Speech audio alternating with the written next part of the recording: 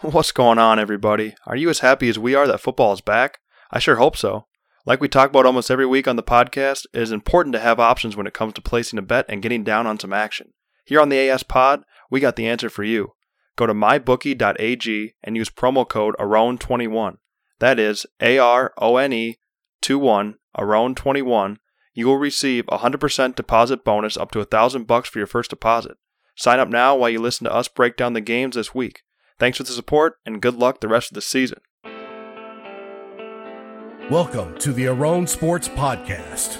Listen in as professional handicappers Frank and Rob break down this week's wagers on a game-by-game basis. It's immoral to let a sucker keep his money. Is there a lot of money to be made in that line of business? Nothing is impossible. You can shear a sheep many times, but skin him only once. Obsession is a young man's game. This is exactly my point. Take it easy, take it easy. Simple, my people, not easy. What's all that about? You're my older brother, and I love you. But don't ever take sides with anyone against the family again. What I think I meant to say was... Just when I thought I was out, they pulled me back in. I'm here to give your show what it's missing. You guys are crazy. You ready? Ready?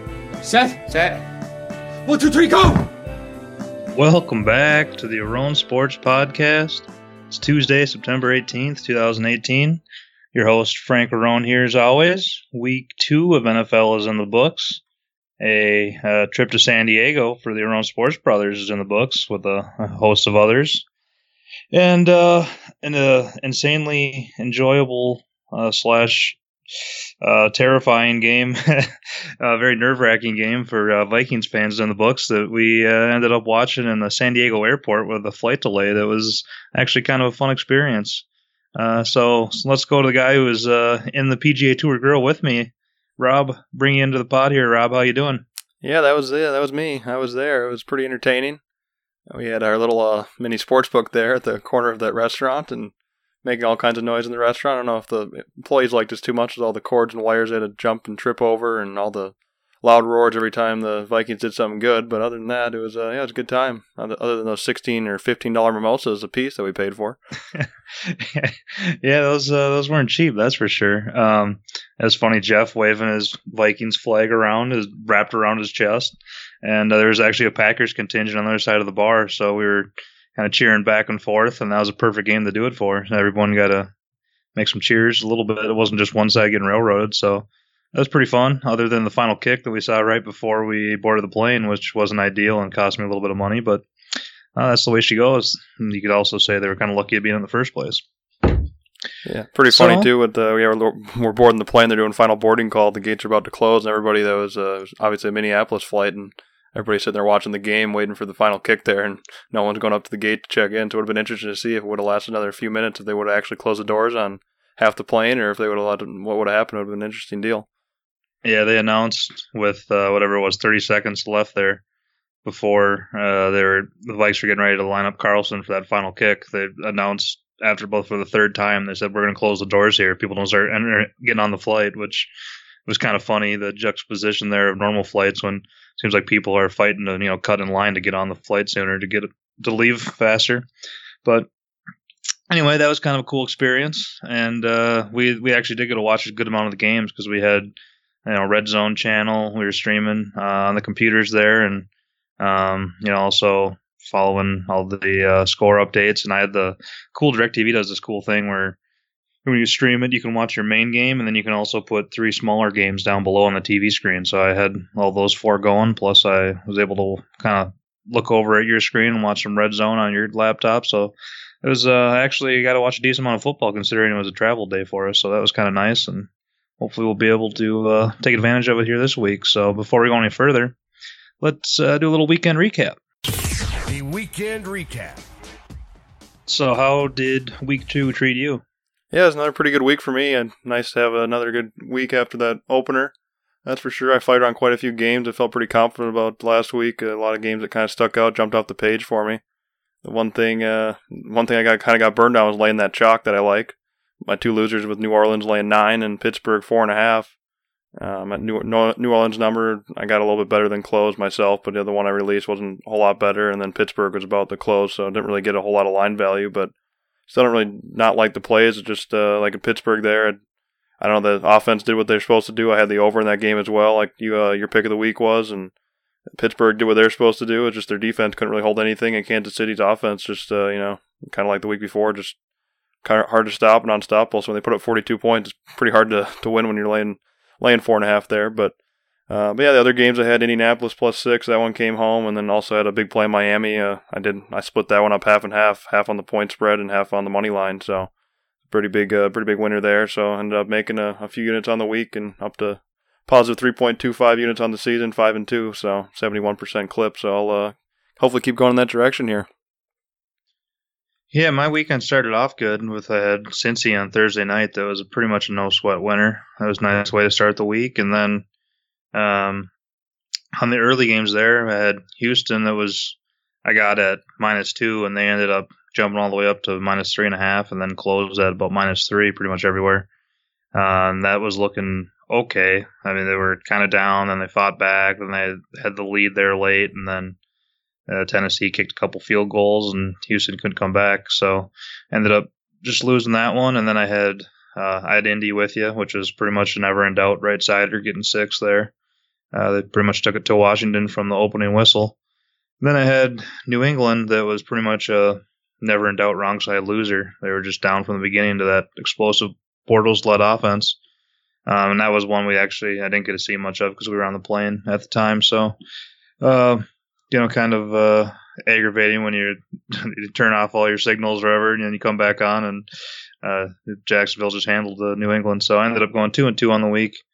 Not great, but so that makes me 4-3 overall for the year. So a slight winner, but nothing much. Hopefully you can grab some traction here. However, I did get my pick of the week home again. So 2-0 on my picks of the week, and so that's been going good. It's a couple years in a row now where I've been off to a good start, and last year I finished strong, so hopefully I can keep her going here this year.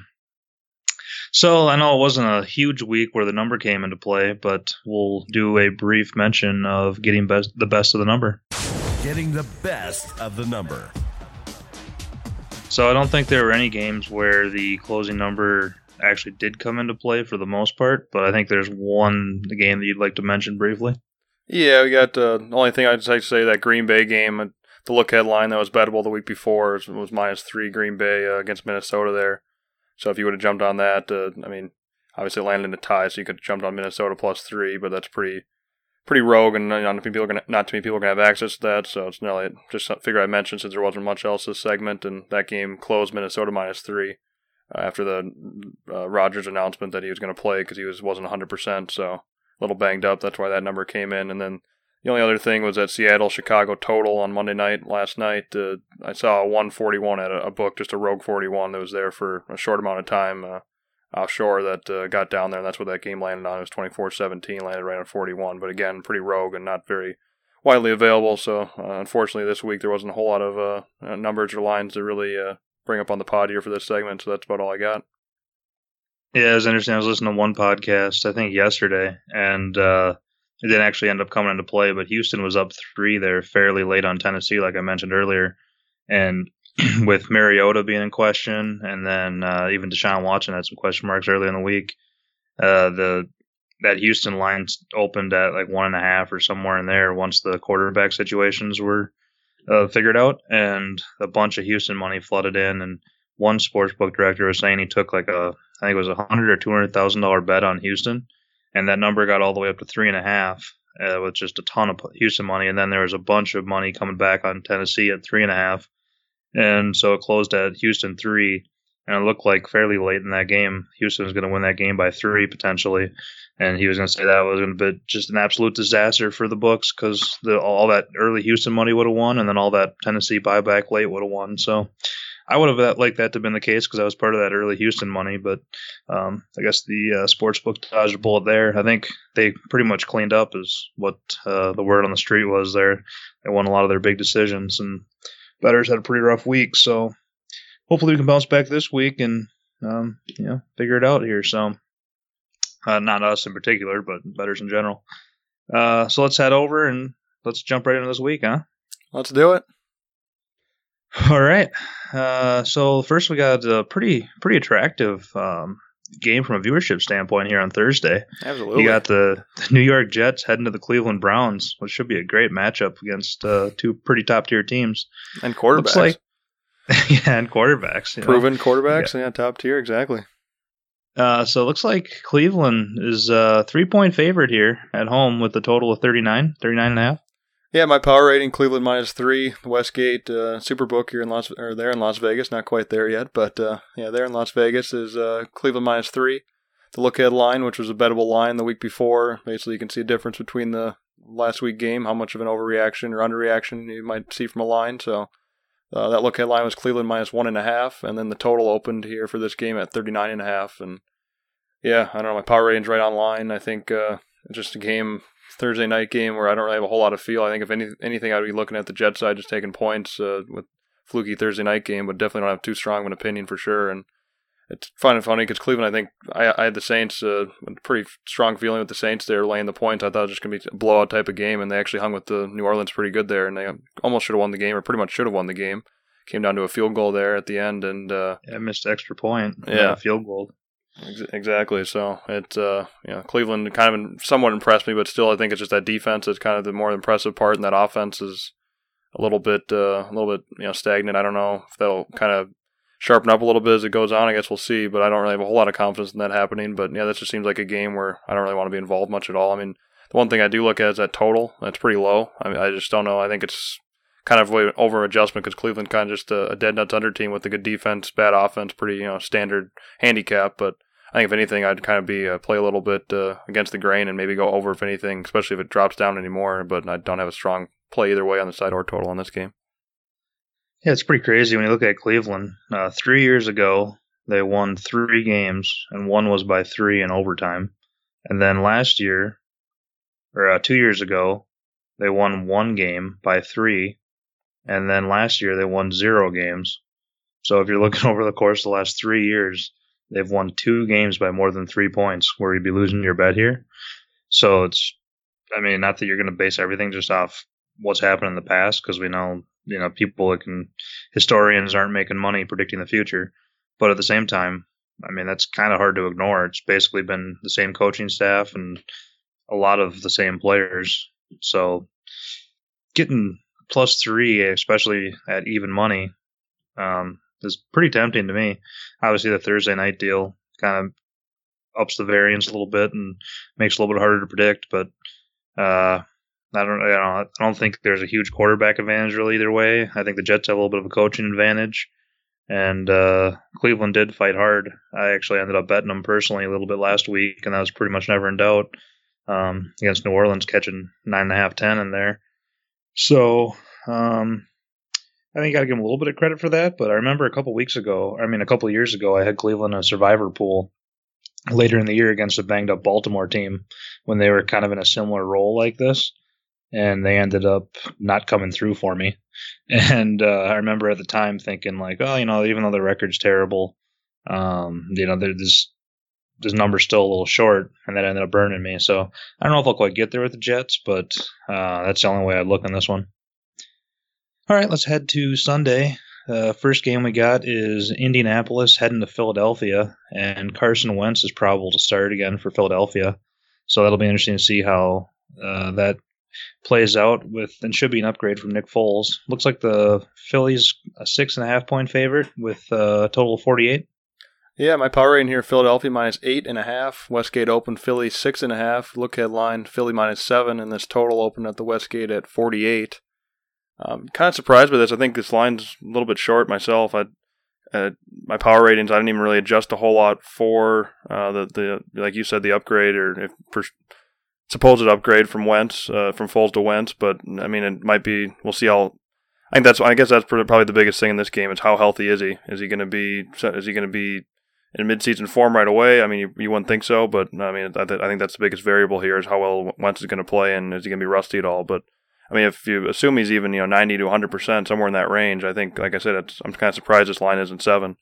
But with that being said, it's kind of hard. It's kind of a gamble, and I'm not sure if I'll actually get to the window there or not on Philadelphia laying 6.5, especially after I've gotten slapped a few times here betting some chalk when I usually don't. So I don't know if I'll get there, but I think if anything, that'd be the way I'd look with especially Indy coming off a pretty big and decently dominating performance last week, and them looking a little bit better. So I think if anything, it seems like the markets are undervaluing Philadelphia just a tad bit, especially for being a Super Bowl winner last year. So it seems a little abnormal, if you will. And like I said, I think they might be undervalued, if anything, a little bit here, but definitely not. I don't think something I'm in love with by any means. Yeah, I think all the reports are that Wentz should be fully healthy. I don't think they were rushing him back. We're going to give him all the time he needed, figuring that if they're a playoff team, that they don't want to worry about rushing him back this early. So I think he should be healthy. But like you mentioned, it is about a rust factor, and it's hard to imagine playing 0 preseason, and he hasn't played in a live game for I don't know what 9-10 months now. It's hard to imagine he's not going to be a little bit rusty, and they're going to kind of work him back a little bit slower. You think so? Yeah, it is a great spot for Philly, coming off a loss at Tampa Bay, coming back home, getting your quarterback back. But they are pretty beat up. I know Ajayi is out at running back, and I saw there's a few more injuries on their team from last week. So they are a decently banged up team, and Indy coming off a big road win like that.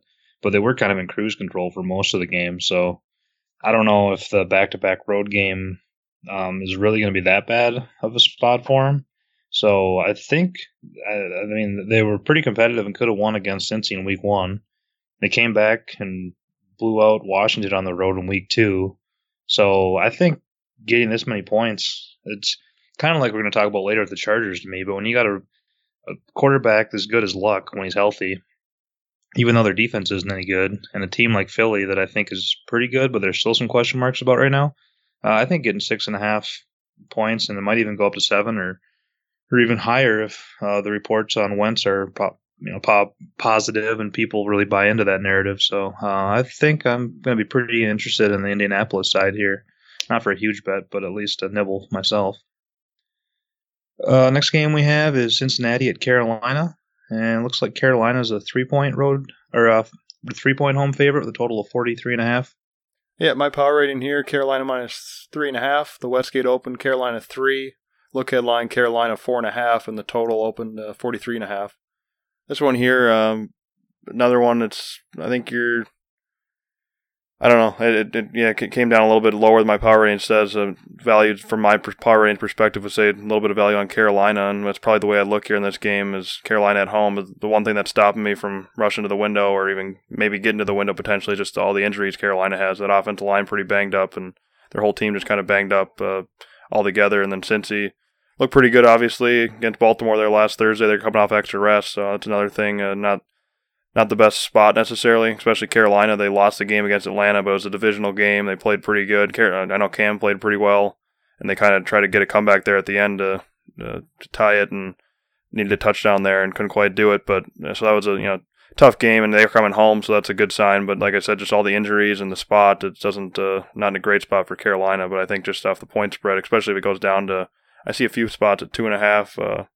2.5 was extra juice on Carolina, so if I get down to a flat 2.5, I might just take Carolina 2.5 out of principle, just straight value play. Especially if there's a little bit of hype on Cincinnati going 2-0 here to start the season. They look pretty good, so I think, like I said, I think maybe a little bit to the Carolina side, but again, another game I'm super in love with. Yeah, this is another kind of rare instance where we disagree. I don't love Cincinnati by any means, but I think it's.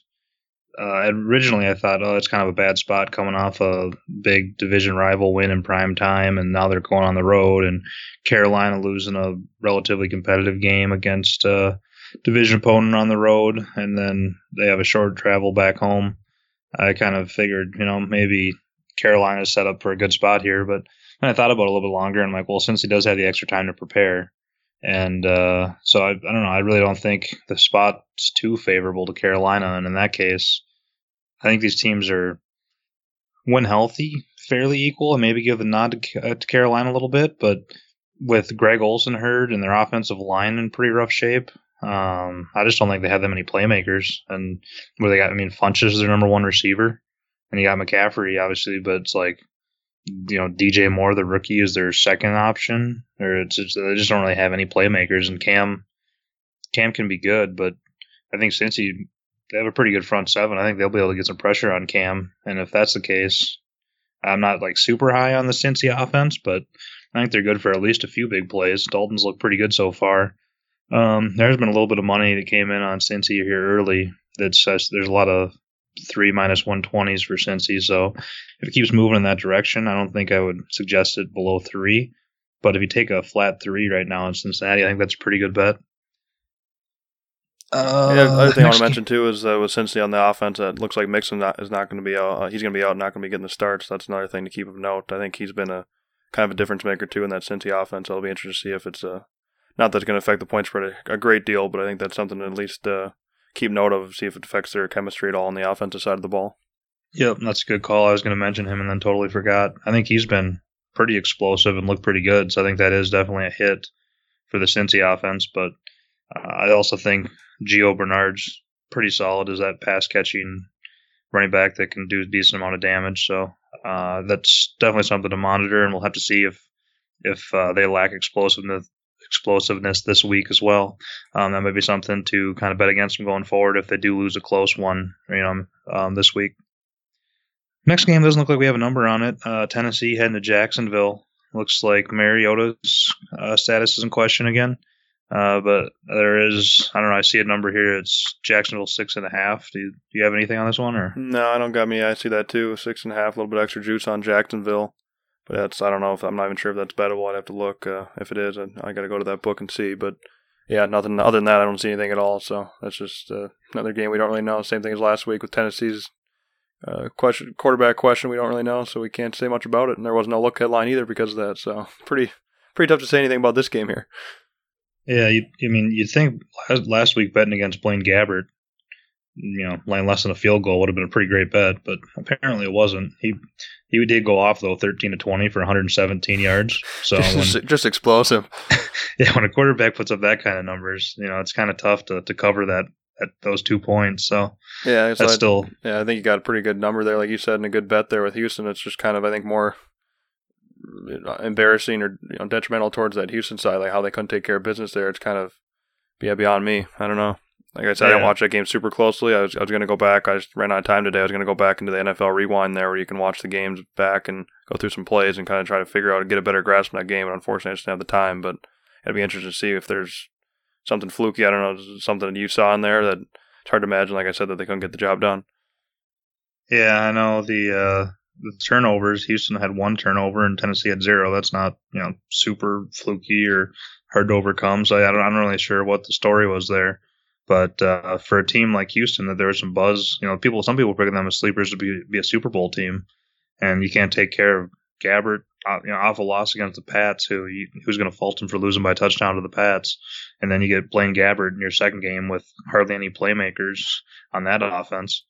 Their leading receiver, some guy Krushenk, I've never even heard of, who had 66 yards receiving. That's really so. I mean, that's just pretty big indictment there on that Houston squad. So it'll be interesting to see if they have any fight left in them when we get to them, or if Bill O'Brien might be in danger here. But yeah, as far as this game goes, pretty impressive effort by Jacksonville. Pretty much never in doubt, taking care of the Pats. So got to give them credit. And Bortles put up 31 points. I got to give him some credit, even though I've been pretty critical of him, as most people have. So I think the Jacksonville team is pretty good, which isn't saying much, but in this situation, I don't really have any interest in backing either of these teams. Next game, NFC South battle. We got New Orleans heading to Atlanta. Looks like Atlanta's a 3-point favorite. 3 with some juice in some spots for the total of 53.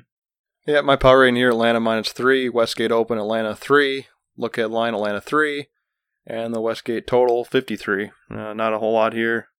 I don't really see a lot of movement. I mean, maybe a tiny bit on Atlanta, but yeah, I haven't seen total or side. I haven't really seen much here, and just another game that I don't have much of a feel on. The numbers are kind of all lined up, and I don't really have much on. I was kind of looking to bet the Atlanta side, if anything. I think that they're at home, and they're just a much better team at home.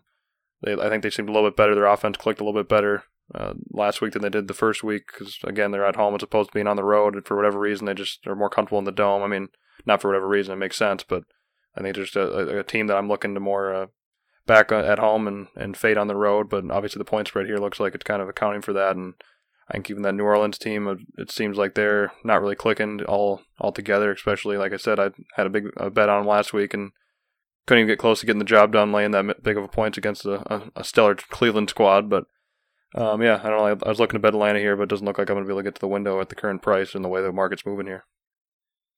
Yeah, I was kind of surprised it was only at 3, which I guess I really shouldn't have been, just because I think New Orleans is still probably going to get credit for being a top-tier team only after 2 games. And I've just been kind of down on them more so than most people this year anyway. That being said, I'm not in love with this Atlanta team. I do think, like you said, they are drastically better at home. I don't think is a reach to say. And I do think that they've been close. I think like Matt Ryan looked much better last week than he did week 1 outdoors at Philly. So maybe he's going to be a little bit like Roethlisberger in that he's kind of has a pretty drastic home road split potentially. Something to kind of monitor going forward. So I think 3 is fairly cheap on Atlanta, but I also just don't really trust them. And wouldn't be surprised if New Orleans has a game where they kind of put it all together in the next couple weeks too. So if this, I wish Atlanta were a team I trusted a little bit more, and I'd have a pretty sizable bet on them here because I think it's a fairly cheap price. But alas, I don't. So I probably won't be involved in this game. If it does get below 3, though, I'll definitely be on Atlanta. Looks like we got Denver heading to Baltimore. Baltimore is a 5-point favorite at home with a total of 43.5. Yeah, let's see. My power rating here: Baltimore -5. Westgate open Baltimore -5. Look at line Baltimore 5.5, and the total open 43. Another game here, just right on line of what I have. It was just I don't know. It's just tough. Yeah, I'm not going to stretch anything, and like I said, I liked a lot last week, and this week is not quite as juicy of a card from my perspective, so I just kind of had to only take what you can get, and this is another game where I think Baltimore, they're coming off extra rest after that Cincy debacle, so much. The final score, I think, was a little misleading. I think Cincy had that game in hand pretty much the whole, they kind of came back at the end, and Cincy was up quite a bit, so they kind of took their foot off the pedal a little bit, but, so I think it's a little bit misleading, but at the same time, I just don't really like laying points here with Baltimore at all. So, I mean, if I'd have to look at the Denver side, if anything, but I just don't really trust Keenum, and I don't trust that offense for Denver. And but yeah, if anything, I'd take the points with Denver, but I just, again, my numbers kind of line up there, and I just don't really have a feeling either way. Yeah, I felt Denver was going to put up a ton of points last week against that pretty garbage Oakland defense, and they didn't at all, barely coming back to win the game 20-19.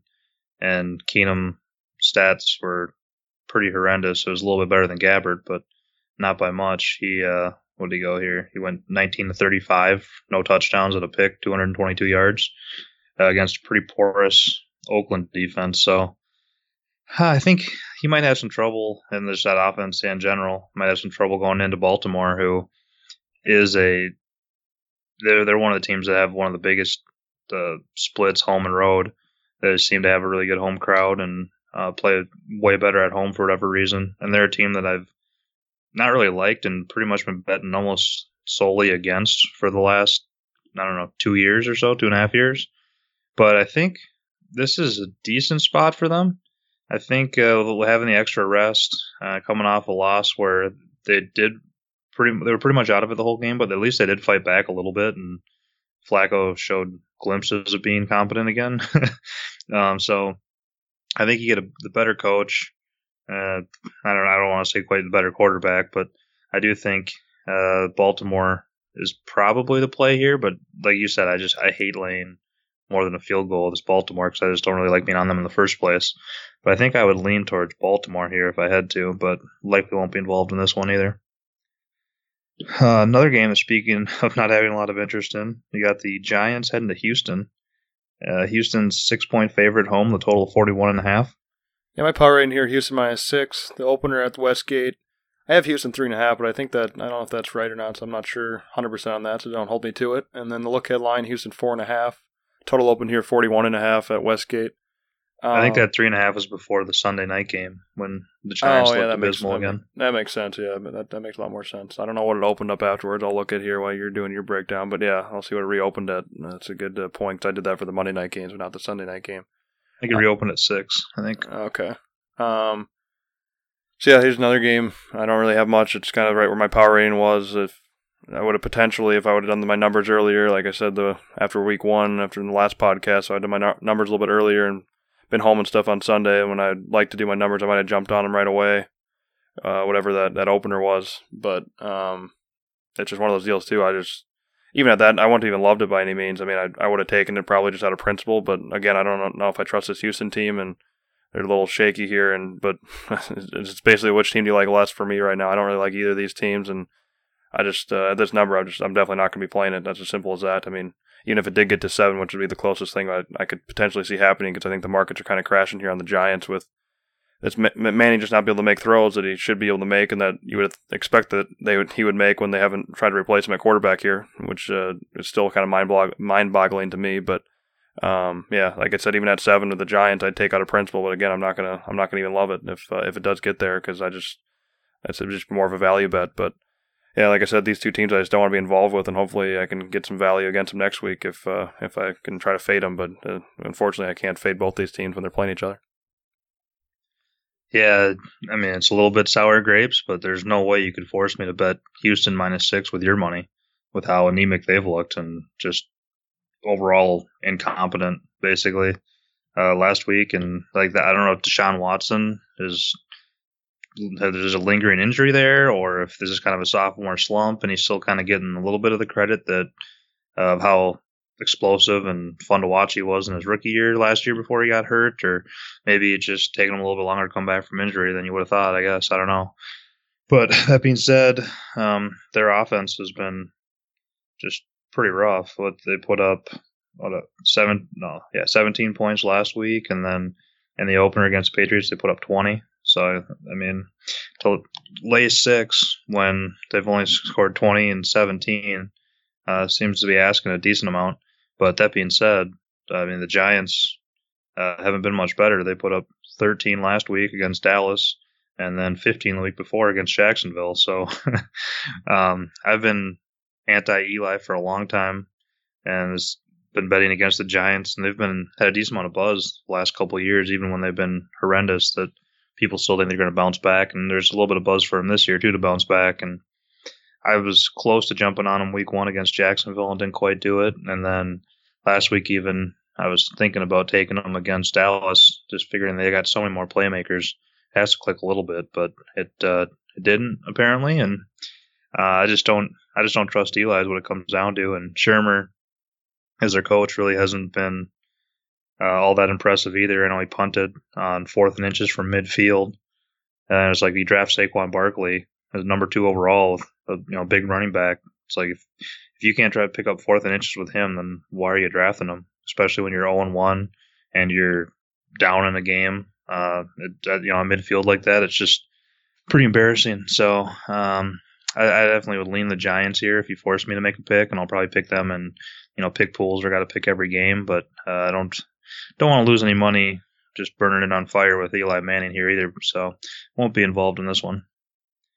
Next, we got Oakland at Miami, and looks like we got Miami's a 3-point home favorite with a little bit of extra juice, and a total of 43.5, 44. Yeah, my power rating here, Miami 3, Westgate open Miami 4.5, and the look ahead line Miami 4. Total on this game open 44, and yeah, first 2 weeks I got Miami. I had them as a play and liked them both weeks quite a bit, and both of them came through. Obviously they're 2-0 now, and I think the market's kind of adjusting here, kind of a combination adjusting for Miami, just after going 2-0 and also kind of crashing a little bit on Oakland. I think Oakland surprised me a little bit last week. I had to play against them last week, but they look decent, I think, and not as bad as you kind of expected them to, or at least I expected them to. But at the same time, it's just if they're looking good or decent and still can't come up with a win, I mean, you got to still put the question mark there of, okay, where's their motivation going to be at here? And you add in the thing that the West Coast team traveling east here in an early start game in Miami and Florida, it's just not the most ideal spot, but I don't think it's a great spot for Miami. So I don't think it's really a positive for either team. But like I said, another game I just really have no feel of. I mean, again, I think maybe a little bit of value on Oakland, which I think I'm going to get a lot of that here going forward. That's the team I just really don't want to back unless the numbers are overwhelmingly pointing me in that direction. But it's a little bit slight lean toward Oakland, but I don't love it by any means. Why do you think there's value towards Oakland? Just the home field advantage angle? Yeah, just my numbers point to Oakland a little bit of value. If I can get, there's 3 with extra juice or a 3.5 out there. So if you, like I said, if you get a 3.5 or 3 even money or somewhere in that range, I think there's a little bit of value on Oakland is what my numbers would indicate. But I don't, like I said, I don't love it. So do you think that Oakland's a better team than Miami, or the home field, or I'm just trying to figure out the justification there? I don't think Miami gets a full 3 points, first of all, but so I think the markets are kind of saying Miami's a decent amount better team than Oakland, or like I said, a point better. And if you get up to 3.5, that's probably obviously a key. I've coming off a 3, so if 3.5, then like just I said, my numbers would point to the Oakland side. If my power rating, like I said, is Miami 3, so my numbers would indicate a little bit of value on Oakland. But like I said, it's tough to back Oakland right now, and I'm not huge on Oakland at all. So.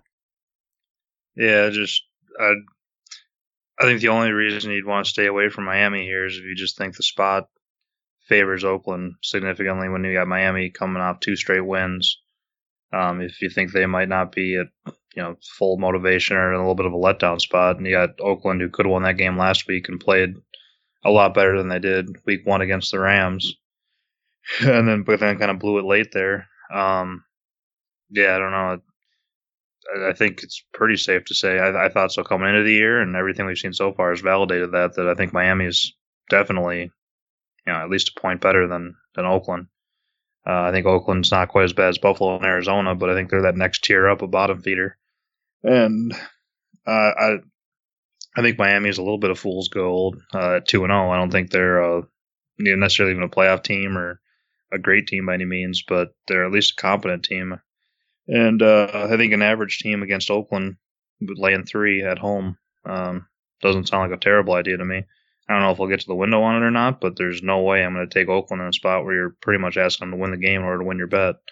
No just chance. A 3. There's no 3 flat 3s available to. I mean, that's something to. I mean, the average bettor is not going to worry about that, but I mean, it's going to be the prevailing number here is 3. 120.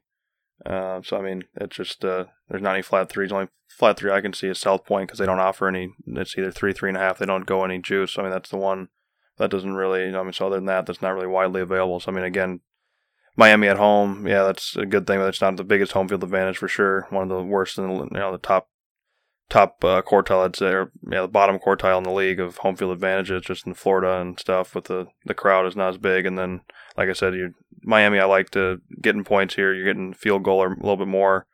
The last 2 appearances, the first 2 weeks, but now you're getting to a completely different role where they're laying points here, coming home after some big wins and stuff. So I think it's just a little bit different of a game for them here in this game, especially when you're, like I said, not even just a flat 3 when you're laying extra juice, and it looks like it might be coming up a little bit more too. Yeah, I just think you're giving Oakland way too much credit, but it's not a game I'm willing to risk a ton of money on either, and doesn't sound like you are either. So unless you're gonna have a big bet on Oakland or have a big bet on Miami, it's not really worth bickering back and forth about. So let's just move on to the next game. Next game up we got is Green Bay heading to Washington. Looks like Green Bay is a road favorite of 3 points with juice towards Washington and a total of 45.5 or so. Yeah, my power rating here, Green Bay 2.5. Westgate Open, Green Bay 2.5, and there's no look ahead line due to the Rodgers uncertainty with the injury before the Vikings game last week. So there's that, and then the total opened at 46. Here's another game, my power rating kind of right on it, and I don't really have a whole lot. I mean, if anything, I'd look towards the Washington side. I think there'd be a little bit of value, especially you would assume that the public would kind of be coming in on Green Bay, especially if Rodgers is fully healthy and there's not any uncertainty all week, which is what appears to be the case, especially after Washington had a pretty pitiful performance last week, which I was kind of on top of and wanted to fade them, and I'm glad I did, and it was kind of a no-show for Washington and kind of what I expected from them from week 1. And then so here I think there might be a little bit of value if they're at home again here and playing Green Bay. I think Green Bay is a significantly worse team on the road when they leave Lambeau, and especially after that long, like I said earlier in the pod, it's kind of a similar situation where they played a divisional game against the Vikings, a game that they fought tooth and nail for, and when overtime they're going to be tired, went the full length of overtime, and granted the overtime is shorter, but still, it's going to be extra time and extra play, so that's something to keep note of. And them traveling. So I think a spot-wise here, I think which definitely screams Washington, and I think that'd be the way I look, especially if you get a flat 3. I think it's a value play here on Washington. Yeah, I hear you. Like situationally, I think it definitely leans towards Washington pretty heavy. It's a great spot, I think, for them, but I also just don't think they're that good. I think based on that Arizona performance last week against the Rams, I think you can kind of discount how impressive the Washington performance was week 1 against Arizona, going in there and winning easily, and then last week basically being non-competitive at home against Indianapolis. And I've never been a huge fan of Alex Smith, even though his record's decent. He's just kind of a plotting game managing type, and if they happen to get down, I don't have hardly any faith he's going to bring them back. So due to the spot, I don't really want to take Green Bay. If it gets under 3 here, I'd be somewhat tempted to take them, but I think with the Rodgers health in question and even just the overall how good Green Bay is as a whole, especially on the road, and then you factor in the spot, it's just too many question marks, I think, to jump on Green Bay. But if the number does get down there, I'll may have to make that decision as we get there if it does. But I kind of do doubt it because I'm guessing the public will be all over Green Bay here, would be my guess. So I just don't really like this Washington team too much in general. So even though it's a good spot, I think I would probably just pass this game. Then the next game we got is Buffalo heading to Minnesota. Looks like Minnesota's a 16.5 home favorite with a total of 40.5, 41. Yeah, fun one here. My power rating, Minnesota 17. Westgate Open, Minnesota 16.5. Look headline, Minnesota 15. And the total opened at 40.5. This is highest points right here on the board by, almost double? I guess it is double. And, or no, more than double. And, yeah, it's pretty crazy. It's just a huge point spread, but I think it's probably warranted, just like my numbers would say. So, you got one of the best teams in the league with probably easily the worst team. So, I know Arizona's fighting tooth and nail for that, but yeah, that's just something. I don't really know how you can lay this many points with Minnesota. They're just, with their offensive line woes, and even Green Bay there, it took them a while to get started and get going. They scored a lot of their points at the end of the game, and it just, it seems like it'd be tough to do that. But on the other token, do you really want to back Buffalo? I think that'd be the way you have to look if you're going to do anything. Take the points and kind of just hope that Minnesota doesn't run up the score and they kind of can keep it within the point spread or get a backdoor cover or something like that. But, it's definitely not going to be my strongest plays of the week, that's for sure. But yeah, for me, it's either the Buffalo side or pass, and I'm not going to be too strong on it. Yeah, if you look at the second half of the Buffalo Chargers game, they were down 28-6 at half, so take it with a grain of salt. Who knows how motivated the Chargers were to even play the second half, but they did win that second half 14-3 and got a couple touchdowns. So with Jake Allen's first start, maybe he started to figure it out a little bit. Not saying he did, but maybe he did a touch. And with this kind of point spread range in an NFL game, I think it's not quite an auto bet on the dog, but that's obviously the way I would look too. The thing that kind of worries me is, you got the Vontae Davis retiring at halftime for the Bills, and it just seems like a decent amount of turmoil, or it's hard to hear encouraging quotes per se coming out of the locker room when a team's getting destroyed 2 weeks in a row. But it just doesn't seem like a team. I did end up doing that last week where I parlayed a bunch of people to the Chargers money line and made a bunch of -110 bets get up to +150.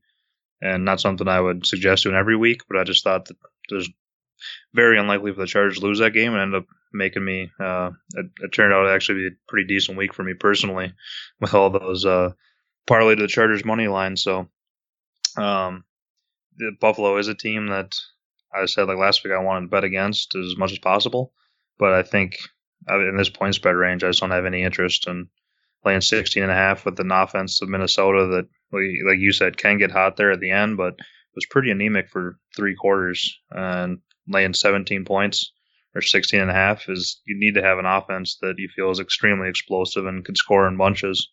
And I don't quite feel that way about Minnesota here. So, especially the total of 40.5, 41, somewhere in there. Usually, if you get a spread this high, the total is going to be a little bit higher than that. But Basically, they're projecting the Bills to, I think their team total is like 12.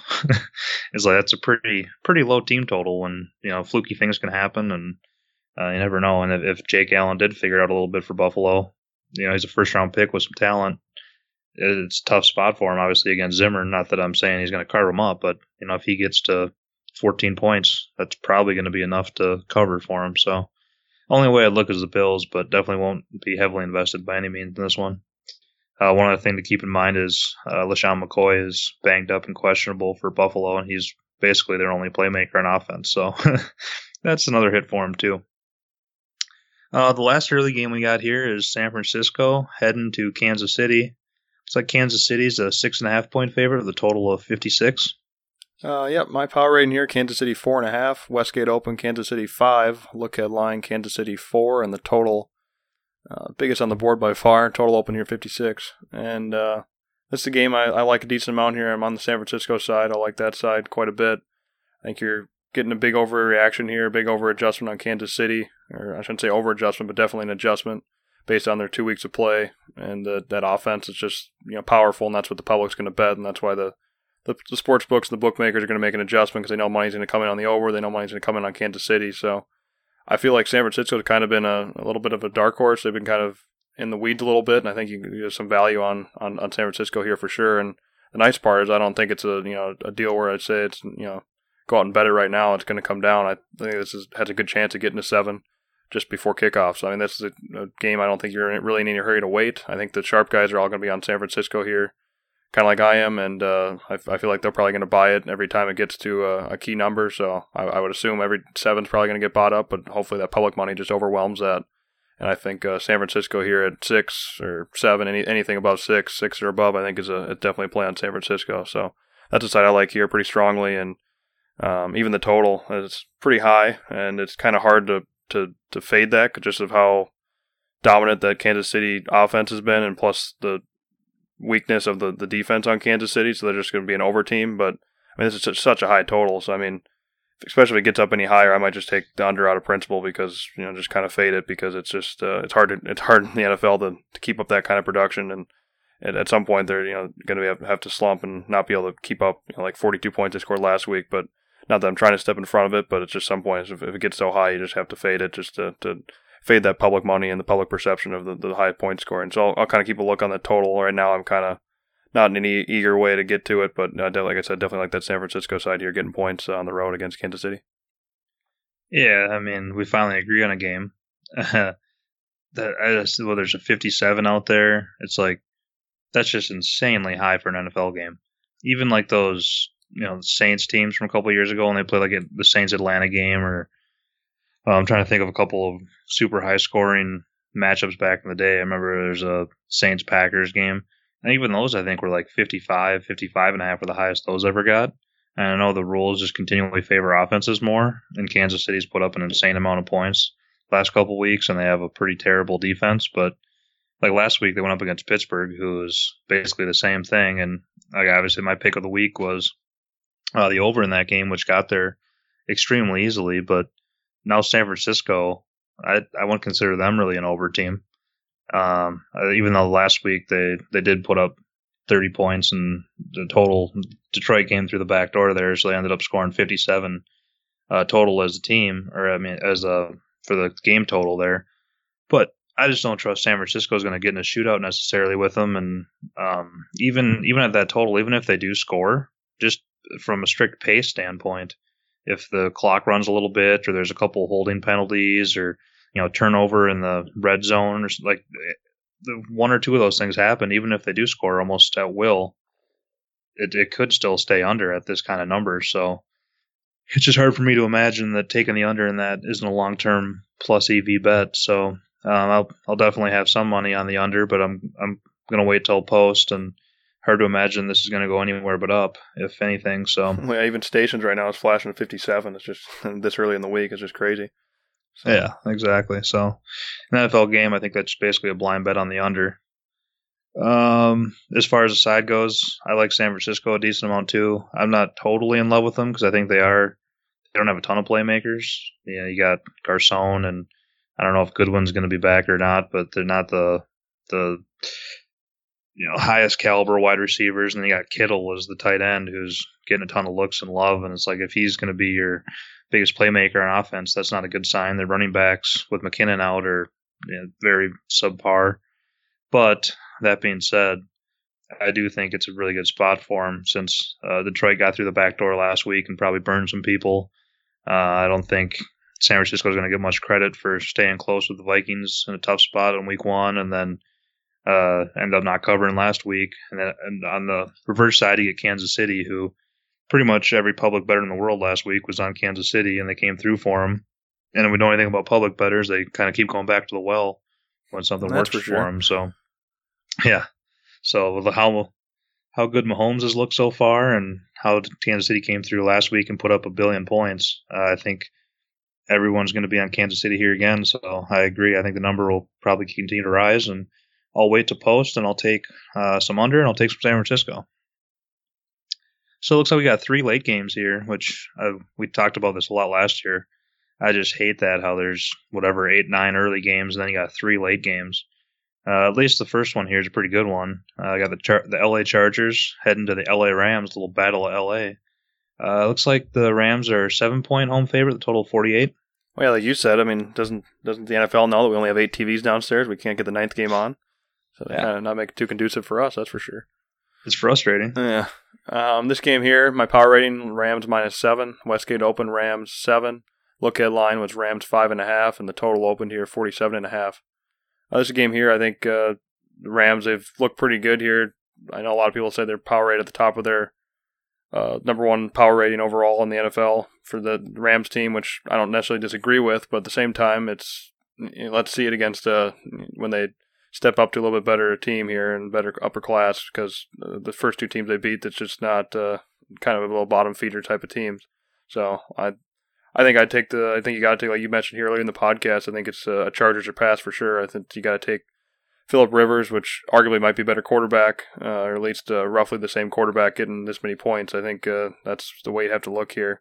I don't think I'm in love with this play, but I think I'd probably most likely be on the Chargers +7 at a value play here, just hoping they can stay with the Rams. And I know that high-powered offense is definitely a concern for the Rams, but like I said, it'll be interesting to see when they play not only a step up in an offense with a good quarterback, but also the Chargers defense is pretty good as well. So it'll be interesting to see if they can keep up what they've been doing the first 2 games, or I guess the first game and a half, because they took a little bit slower start against Oakland in that first half of the first week. But like I said, I think they're going to have a little bit more difficulty moving the ball. They're not going to be able to be move it at will like they have been, especially last game. And this will be a good game to watch. And like I said, I think taking the Chargers here +7 is the way to look. What do you mean step up in class? The Chargers played the best quarterback and team in the modern era week 1 against the Chiefs and kept it within 10. No, I meant step up in class for the Rams. I'm just kidding. Yeah. It definitely is a huge step up in class. That's a good point for the Rams. But the Chargers, I think even though they lost by 10 in week 1 against the Chiefs, now that looks, it's just one extra week of data, but now that looks a little bit better, and that was with a multitude of things that went wrong. So, I don't know. I just basically like the Chargers have been for the last couple of years. You play them as a dog, especially of this point range, and then you fade them when they're laying this kind of chalk, even though they would have covered last week against the Bills. I think that was a little bit of a special situation. So they got out early and pretty much put on cruise control last week. And the Rams, they blew out. I mean, pretty much the same for them.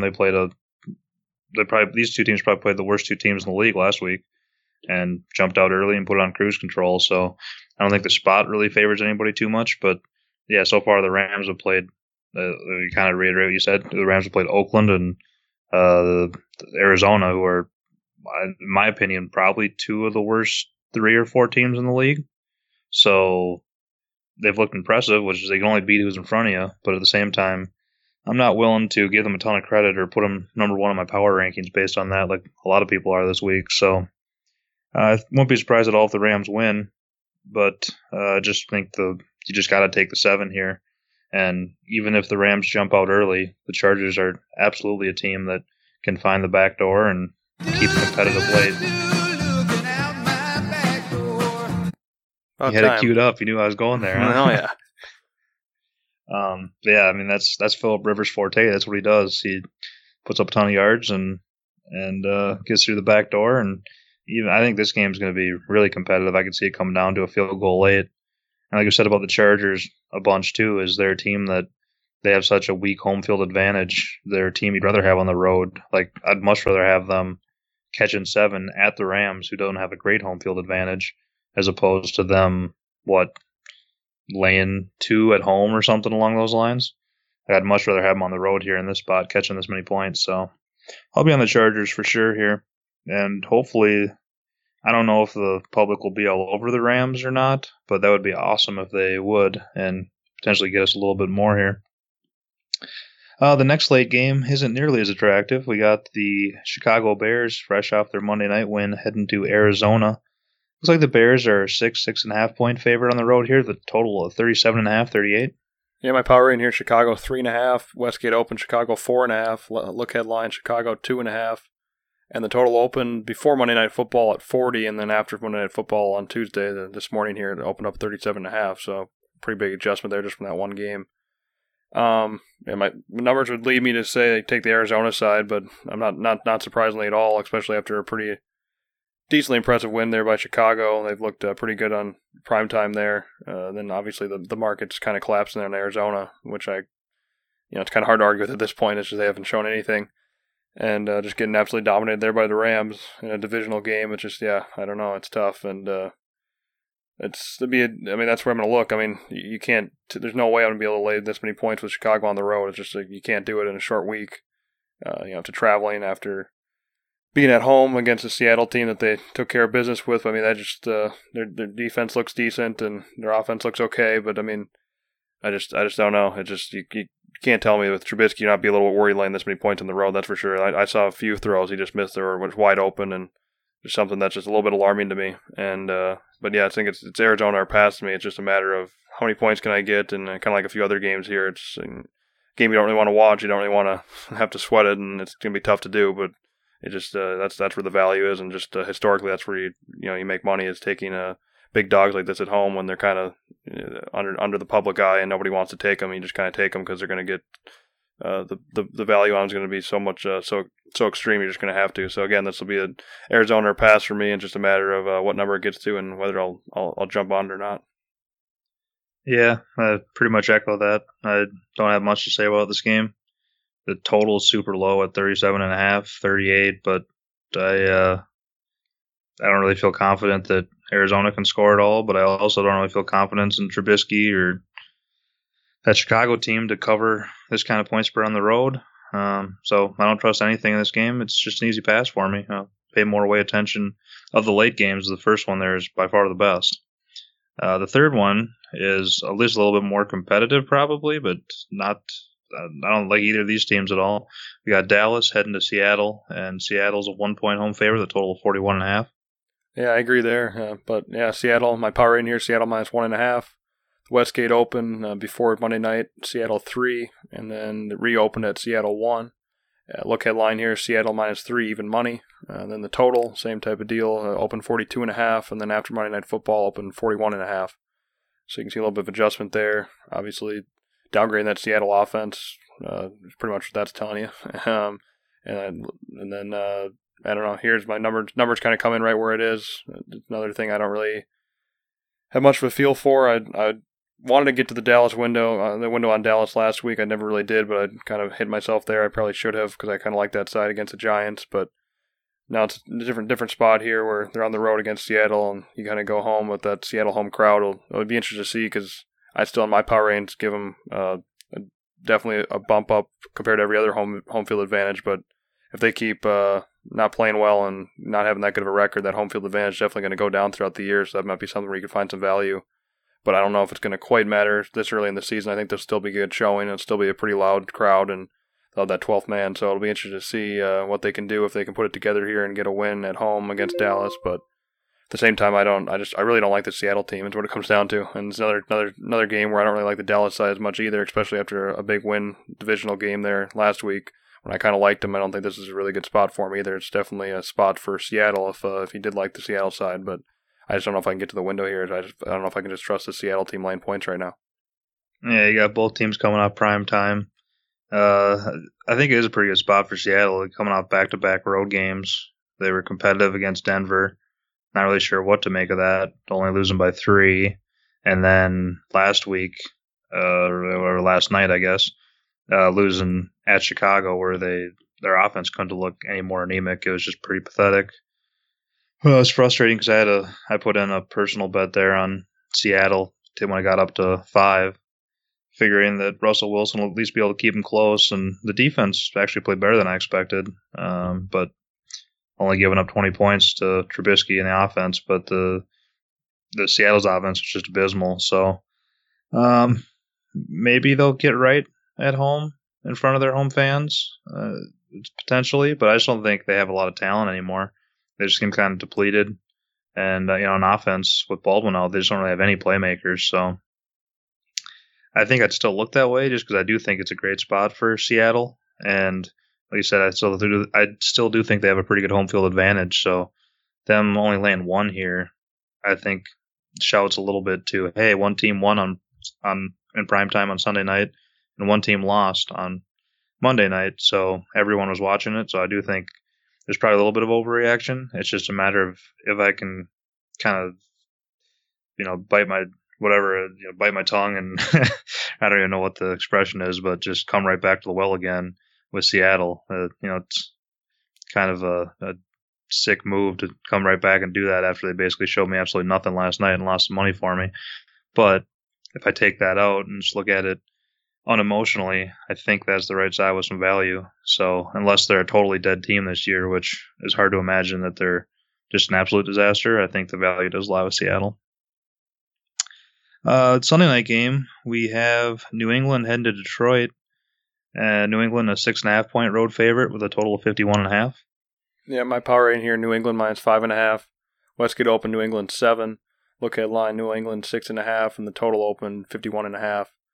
It's pretty similar to that Arizona game. I think it's Detroit or pass here if you wanted anything, but I don't like this side as much. I just really don't like this Detroit locker room. I don't like the head coach. I didn't really like him moving into the season. I heard some people said that they're going to be a dark horse, be pretty good. I never really saw it, and I don't know if that could be further from what some people were predicting from that perspective. So I just don't know. This Detroit team just seems really tough to back right now. But again, it just comes down to a value standpoint. But I'd be even less inclined to back Detroit in this game as opposed to backing Arizona against Chicago and the few games ago we talked about, because I just don't like betting against New England in general. Then you have to add in the fact that they come into this game after they lost, and not only lost, they didn't cover. I know they were laying points, obviously they didn't cover, but they lost by a pretty big margin there too. So it wasn't even that close or a field goal game. They lost by 11 points and got the Bortles effect. And I think this will be a spot where they can come in and take advantage of Detroit. So it's just a game I really don't want to get in front of, and I probably won't be betting at all. But again, I'm not going to be laying points with New England on the road, this many points. It's Detroit or pass for me, but probably won't get to the window at all. Yeah, bet New England off loss over the years has pretty much been like free money. But there's another team that kind of not screwed me, but I'm a little jaded about, since they got the best of me last week with pretty uncompetitive effort that I didn't get to see much of. So I don't know if that's something that's just kind of a situational thing, or you credit Jacksonville, or if there is some larger red flags here and there is value to go against this New England team. It is the rematch, or not a rematch, but Patricia is coming over to coach Detroit here when he was with New England last year as the D coordinator. So Belichick seems like the kind of guy that he's not going to want to embarrass him, but he also might want to, school the pupil here pretty good. So I don't know. This is kind of also almost like a little bit like Rivers. Stafford's the kind of guy that sometimes he'll play good, and 6.5 is quite a few points to get with him. And even if he's bad early, he's still alive to come through the back door late in a meaningless game. So if it does get up to 7 again, I'd be a little tempted to take Detroit. But like you mentioned earlier too, like the locker room concerns, and Detroit's not really a team I have backed much the last couple of years. Not a team I enjoy backing. But this would be the profile spot of where I'd like to back Detroit if they're getting somewhere in this point spread range. So I'm not really sure what I'm going to do with this game yet, if anything. Then the Monday night game, we have Pittsburgh heading to Tampa Bay. It's like Pittsburgh's a point road favorite, a total of 53.5. Yeah, my power rating here, Pittsburgh 2.5, Westgate Open, Pittsburgh 3. There's no look headline that I could find, but I'm not really sure why that wouldn't have been. I guess it's Roethlisberger was kind of questionable going into last week. I don't know if that would have lingered to this week or not. Yeah, potentially. I forgot about that, so that might have been it, but I couldn't find one. There might have been one out there, but I couldn't find one. And then the total here at Westgate Open, 53. This game here, I just... do you back the team that's hot and Fitzmagic and think he's going to keep it going? I mean, just the way he's been playing, it's pretty much going to be impossible for him to keep that rate up. I mean, at some point he's going to have a downfall here and have a down week, but it's just a matter of when. I mean, it's been pretty impressive, but and then Pittsburgh, they've kind of been, their offense played all right, but again, that Kansas City defense isn't too good at all, so it's not really saying much. Not that Tampa Bay is a stellar defense by any stretch, but it just again, I just don't like Pittsburgh on the road here. It seems like Roethlisberger is kind of one of those quarterbacks, and due to that, in the last 10 years, Pittsburgh's kind of been one of those teams that's just kind of a home-away split where they just are a lot better at home, and that's kind of why I backed them last week, and obviously they didn't get there, but it's just a team here where you don't know that I won't expect one of those performances like we talked about in week 1 where they just kind of don't show up and anything like that. You'd think that they wouldn't have one of those type of performances, but I don't know. This Pittsburgh team is kind of a little confusing to me. It's kind of hard for me to figure out exactly what they are or when to back them and bet them. So I'm not really sure. I think it's one of those deals. I'm probably not going to be betting most of these Pittsburgh games until I have a better feel for Pittsburgh and Roethlisberger and what this offense has. And obviously Le'Veon with that question mark too in the locker room is kind of difficult to handicap as well. So I don't know. I guess it's my long way of saying I don't really have a feel for this game, mostly because of the Pittsburgh side. But obviously Fitzpatrick doesn't help either with a quarterback that comes in and plays the way he did for the first 2 weeks. So I really don't have a lean either way on this game. I think if anything, I might lean under the total at 53.5, 54, but definitely not something too strong. I think if anything, like I said, a little bit under the total. What? Because I would say I don't know if I'm going to bet it or not, but I'd say if anything on this one, I almost lean over just because I think Pittsburgh. I guess you do have the road struggles of the Pittsburgh offense is fair, but I mean they put up in the rain the first game against Cleveland, who we can tell is a lower scoring team. They put up 42 points, and then last week they had that shootout against Kansas City, and Tampa's gone over both games, and they put up they're kind of a pretty terrible defense, and Fitzpatrick's been slinging it around. I mean, I think you could make the case that Fitzpatrick has been a little bit of a mirage and will regress some, and then you got the road Steelers, so I can understand how you can make a case for the total going under, I guess. Or I could see how you could make a case for it going over here too, because they're both kind of, I think, dead nuts over teams. So I don't know. I guess I would probably lean over, but don't feel strongly. It is a pretty high number. As far as the side goes, how crazy, like, if you would have told us you're getting this kind of number on Pittsburgh coming into the year, I think you would have bet a pretty good amount of money on it, thinking we all thought Tampa was going to be in the mix for one of the worst 4 or 5 teams in the league. Yeah, and we thought Pittsburgh was going to be one of the best 4 to 5 teams in the league. This would have seemed like an insane bargain. But obviously, the way the first couple weeks have played out, all the evidence has been to the contrary for the most part. So I think this number is pretty justified. And this is another one where I'd love to step in and bet Pittsburgh here, laying 1. But I don't trust them on the road at all. And I also felt pretty strongly about them last week along with you. And what I thought was a pretty good spot back at home, and they couldn't get it done. So I don't know if I just think them being on the road here kind of holds me back from jumping on board with them again. Well, that teams are gun shy here the last stretch of these games, huh? Yeah, exactly.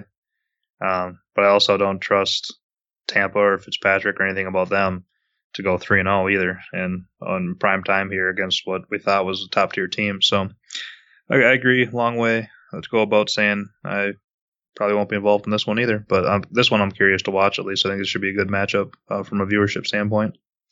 So that'll do her for the Week 3 slate. Kind of a tough one there, but we just went through, gave our opinions, and that's all you can do. All you can do is break down what they give you. All you can do is play what's on your slate. So anyway, let's wrap it up here with the AS Pick of the Week. The AS Pick of the Week. So I got mine home last week with the over in that Pittsburgh-Kansas City game about midway through the third quarter. And you lost yours with Pittsburgh, who was down 21-0 early. Came back and tied it up. Looked like they might actually come back and cover that, and then kind of fell flat on their face again and ended up losing. So I will keep the T-box. I'm 2-0 in the year, and you're 0-1-1. That's correct, sir. So there's not really much here this week, but I think one we've mentioned that we both like is the Rams catching 7 at the Chargers. That's going to be my pick for the week. The Chargers? I don't know what line you're looking at, but the Chargers catching 7, correct? Oh, did I flip that around? Yeah, the Chargers. Yeah. They're both LA teams. I don't know. I just figured I'd take the 7 with LA. Oh, there you go. That's a smart move. That's how I've been doing so good on my picks of the week. Yeah, it's not too bad. Yeah, that's obviously we both like that play, and I thought you were going to take mine again like you did week 1, but luckily you didn't. So yeah, I'm going to look at the game before that, and I'll take San Francisco plus the points there against Kansas City. Like I said, I don't think that's kind of the annoying part of doing it early in the week. Sometimes it works out in your favor, sometimes it doesn't. Getting better numbers if I think it's going to move. But like I said, I don't think there's any hurry for this number. I kind of see some indicators it's going to go to 7, but all you can do is take what we can at the current podcast. So I think 6.5 looks like the prevailing number. So I'm going to be taking San Francisco plus 6.5 at Kansas City for my pick of the week. All right, we got 2 dogs in above the touchdown range, so hopefully those will come through for us. Any other concluding thoughts on the pod this week, Rob? No, not really. Like I said, it's a little bit of a lighter card for me. I don't expect a whole lot of plays, maybe a couple here. Released on the card on AroundSports.com for the Sunday slate, but it'll be interesting to see. I think hopefully we can watch some teams and get some value. It'll be nice. I should be able to go home and we would be able to watch all the games on all the screens. So should be able to get a little bit better feel, I think, this week than opposed to the other weeks. And it also helps, too, when Minnesota's got kind of a layup game where hopefully it shouldn't be too competitive, at least from our sake, from a viewership. Hopefully. Yeah, exactly. But that's the case, and usually we can pay attention to more games instead of focusing solely on the Vikings game. So it'll be nice to be able to get a good grasp here with all the games playing on Sunday. For sure. That sounds good. Well, I think that'll do it then for this week. Best of luck to everybody here in week 3, and we'll be back next week to break it all down and look over the week 4 slate. So good luck to everybody. Thank you for listening to the Around Sports Podcast. Check out AroundSports.com for all of your sports betting needs, including automatic bet tracking, mobile notifications, free picks, and more.